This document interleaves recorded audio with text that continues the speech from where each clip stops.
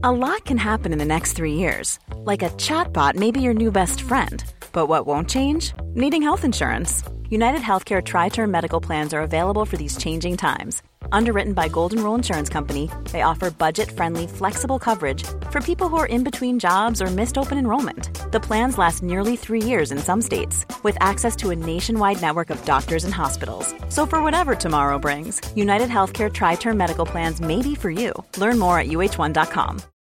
Millions of people have lost weight with personalized plans from Noom. Like Evan, who can't stand salads and still lost 50 pounds. Salads generally for most people are the easy button, right? For me, that wasn't an option.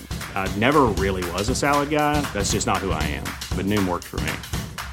Get your personalized plan today at Noom.com. Real Noom user compensated to provide their story. In 4 weeks, the typical Noom user can expect to lose 1 to 2 pounds per week. Individual results may vary. This is TalkSport Daily. Hello, happy Wednesday, gang, and of course, welcome to another Andy Goldstein TalkSport Daily podcast with me, your host, with the lumberjack shirt, Andy Goldstein. Now, we begin today's show with the fallout from the night's Carabao Cup second round action, where Rafa Benitez Everton knocked out Huddersfield to reach the next stage. This was how it sounded across the TalkSport network, don't you know? Into the box it goes, Everton coming forward down the left. Driven into the box by Gomez and fired in by Andros Townsend. What a lovely goal from the 10 men of Everton. The sending off of Moise Kean was a big mistake for our side, a little bit immature, so I think hopefully he can learn from that. A pushing and shoving match, and the referee's got to take control here. A red card for Moise Kean. And then make us working harder, more difficult, more belief for them. And little by little we're adjusting with some substitutions and some fresh legs. And we did well. So we saw character, we saw belief, and I'm happy with that. Breaking news on TalkSport. Real Madrid, we understand it, are making a £160 million bid for Kylian Mbappe of Paris Saint-Germain. He's got 1 year left on his PSG deal. He will play for Real Madrid at some stage. I've no doubt about that. Everybody knows that. He wants to go to Real Madrid. He's going to run his contract down. He'll end up going on a free transfer if he doesn't go for 160 million or if they have to offer more. They've set their mind on it. Florentino Perez does this occasionally. He sets his mind on a player, and come what may, he will sign him. Flicked into the penalty spot. Mbappe, brilliant touch, and he drives it in from just inside the 6-yard box. And Mbappe responds for Paris Saint-Germain. If someone gave you a chance to join Real Madrid or PSG, just the clubs themselves, forget the money and just say you can't contracts are exactly the same. Take the money out. Who are you going to play for? Who do you want to play this for? This season, PSG. They've got Lionel Messi and Neymar in your team, and Ramos and Donnarumma, Verratti. You're playing in League.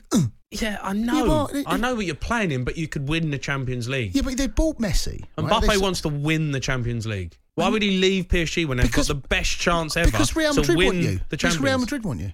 Yeah, but Real Madrid are not PSG this season. Next season, PSG will never be Real Madrid. They will never, ever, ever be Real Madrid. Never in a million years, will they? And even in our lifetime, they won't. No, I'm not. Yeah, I get that. But in terms of a team this season to win the Champions League, you're looking past PSG. There is goal number 3. Harry Kane again. If they want to go and sign someone now, they really want to replace him. Harry Kane is as good as anything they can get right now. And the problem is, does Harry Kane want to go to PSG? If you're PSG and you're looking around Europe, how many other players can you... And he's 28, Kane. He's still, he's at the peak of his powers right now. You can get him less than what you're getting. 137 million they're going to be getting rumoured. You could get Kane for less than that. Now, Arsenal fan and my Thursday and Friday drive time husband Darren Bent believes the club should sack Mikel Arteta if they have any hope of bringing Antonio Conte into the club. We'll also hear from AFTV's Robbie Lyle. But first, this is the Gunners boss Arteta speaking about their difficult start to the season ahead of tonight's Carabao Cup clash against West Bromwich Albion, a game you can hear, would you believe, live on TalkSport. They know our preparation is being disturbed. We had to do something at the Brentford game and we had to alter it 24 hours before the game. It happened exactly the same thing against Chelsea. But we have to adapt. But I want to see a team that never gives up. We didn't do it in either of those two games. I think they were different feelings after the games. But against Chelsea, you saw a team in the second half as well that keep believing. But to be fair, They were better than us, and that's football. We know Antonio Conte's out there. If Arsenal had any kind of hopes of attracting him or getting him to the club, then you'd say, get rid of Arteta now and you get Conte in. I don't think that's possible. But unfortunately, if you get rid of him now, where do you turn? It's one of them, and I understand. There was a number of players missing in the last game against Chelsea. There was nothing there. It was a nothing game. I weren't quite sure tactically what Arteta was trying to do. It was so evident that Chelsea's right-hand side was so much stronger than ours in terms of Reece James had the freedom of that side. Oh, but you can guess which way it's gone. Arsenal 0, Chelsea 2, and it's Reece James, and he's been fantastic in this match so far. Tactically, he didn't change it up, and it just kept happening and happening and happening, and you just think... And then there was an image of Arteta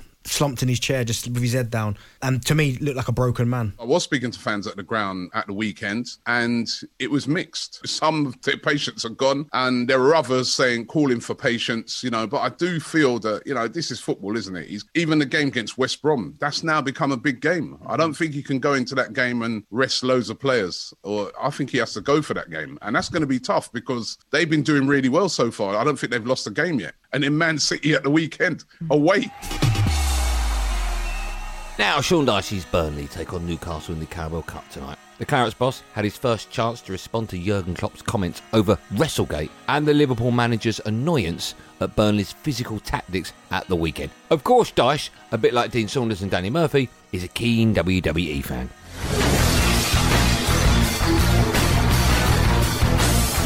Every manager has the right to have their say. He's certainly had his. I think across football, it seems to me, the feedback has probably been considerably opposite to that. The facts are, the way I look at it, you've got a referee there of some 800-900 games who didn't book anyone, didn't give a card out. So it is quite bizarre when you look at it like that, just factually, how he could suggest that there was some untoward challenges. My main disappointment, actually, is not a view of the game. I think every manager, every coach, every pundit, every fan has a view of a game. My disappointment is he's name-checking players, and absolutely no need to do that. We can play long balls, but we would never go in our own defenders, like obviously Barnes and would do that. We've got professional players who work very, very hard in their careers to get to where they've got to. And the implication of them being untoward in some of their challenges, I think, is wrong. I think it's inappropriate. It's not something that I do myself, as you all know. I very rarely, if ever, mention about individuals. I might imply some things, but I don't name them. I don't name other managers. Very rarely, actually, do I name managers. I certainly don't go on about other teams' styles. Now they go out about it.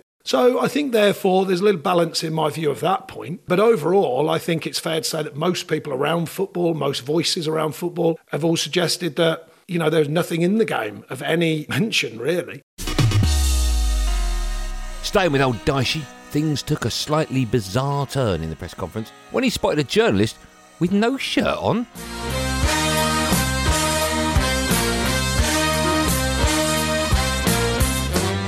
Who's that? Someone just walked past the top corner with no shirt on. They just walked past with no shirt on. Their camera's still on. There was no shirt. Luckily, they had some jeans on, because that would be really bizarre. Especially if we're filming this and someone at home is watching it. Someone just walked top left. Who is it? You can leave your hat on. You can leave your hat on. Back now to WrestleGate, well, sort of. And it has been reported that Premier League referees will continue to allow a more physical approach by players after receiving overwhelmingly positive feedback. Steve Brucey Bruce is an advocate of this, but believes there are still big issues with VAR, or VAR, after Newcastle found themselves on the wrong side of decisions in their two opening games. I haven't got any problem with that at all, about the physicality. What we don't want to see is people diving and squealing and trying to, when they've stood on your toe, for example. I think we all agree. I had my grievances at the weekend because I didn't think VAR were going to get involved unless there was a clear and obvious error by the referee. And on Saturday, we were all bemused that, unfortunately for us, there's a handball in our area where the referee, who was only 10 yards ago, didn't deem it that way. They didn't appeal. Nobody in the crowd knew it was a penalty. It was one of them. Why did VAR get involved? And once they did, then, of course, this seems to be the trait too, is that as soon as they go to the screen or VAR send them to the screen, then they're going to go with VAR. And for me, that's not right. We haven't seen many say, well, I'm going to stick with my decision, because they go with the VAR. And I think that's what needs to be addressed also. Would you Adam and Eve it? Simon Moni Jordan was full of praise for Mikel Antonio after his performance against Leicester. You sure about that goal, Steve? No, I am sure. Apparently so. Jim White will give us a bit of a steer on where the Hammers are with their transfers. But before any of that, Let's hear from the first team coach, Stuart Psycho Pearce, on the unbelievable Jeff unity within the squad. Probably the most pleasing thing is the togetherness of the group. We've picked up from last season and carried it on in pre-season. It's been difficult the pre-season with a few of the internationals dripping in a bit late, and it's the same for all the teams. But the togetherness within the group has probably been the most pleasing thing. We've got a real gritty determination amongst the group now that the manager's nurtured fantastically well. And as I say, it's an enjoyable place to be around. And West Ham now have their greatest scorer in the Premier League era, and his name is Mikel Antonio. Mikel Antonio has been outstanding for West Ham, not just recently, but for a significant period of time. He was outstanding when all the plaudits were going to people like Marko Arnautovic and so on and so forth. Yeah. But I think Mikel Antonio represents a lot of good things about football. The level that he's played at, where the journey he's gone from Tooting into Nottingham Forest and wherever else he's been to get to West Ham. And the way he plays, he simplifies the game. He's just a very effective footballer. So excited to watch Antonio at the minute playing really, really well. But even Ben Rama as well in terms of he's got better this season. They look like a really collective as a unit, playing really well, playing with a lot of confidence, a lot of energy, pace. It's one of them, they're playing really, really well. I think if they can get couple more signings in before the window shuts, and they had a good season last season, but I think they can go even better this year. How much is available to spend in the remainder of the window?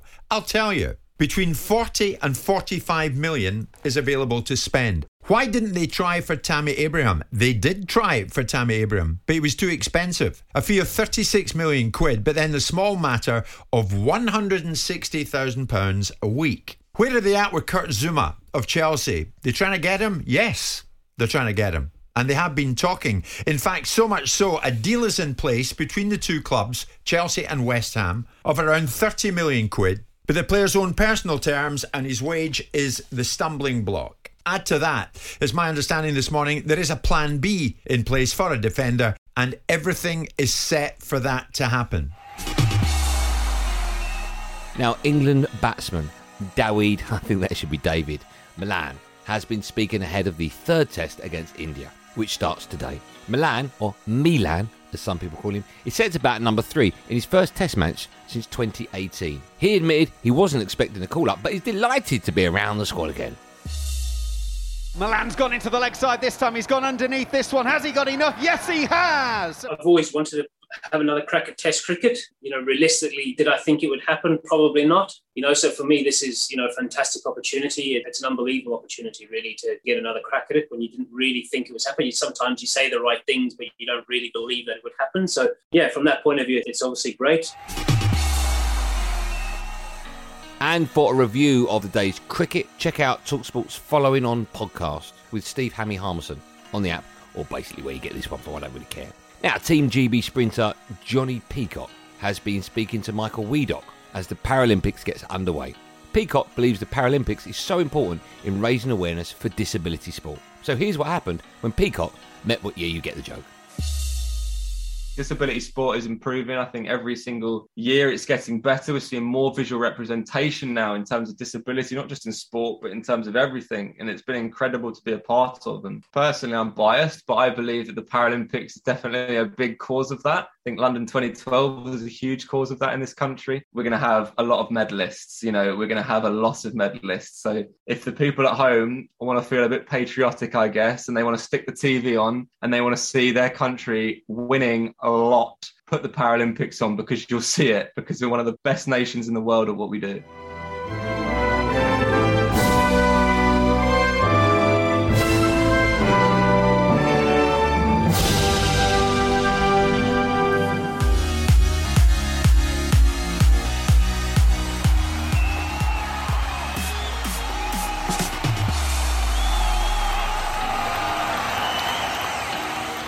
Well, that's it. Just before I go, let me tell you about some live football coming your way. At 8 p.m. tonight, it's a potential banana skin as West Brom take on Arsenal's second round of the Carabao Cup live on TalkSport. And at 7:45, Newport against Southampton. That's live on TalkSport too. I'm back today on Andy Goldstein's Drive Time Show with the legend that is Darren Goff from 4 p.m. There will, of course, be another one of these Andy Goldstein TalkSport Daily podcasts out first in the morning, so do what you've got to do to get it. We know there's one, mate. It's every day. It's called the Daily, TalkSport Daily. It's 7 days. All right, just telling you, calm down, slap with people. Be nice, everyone. Anyway, that's it.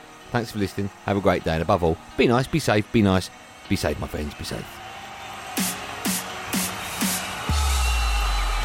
That was a podcast from Talk Sport.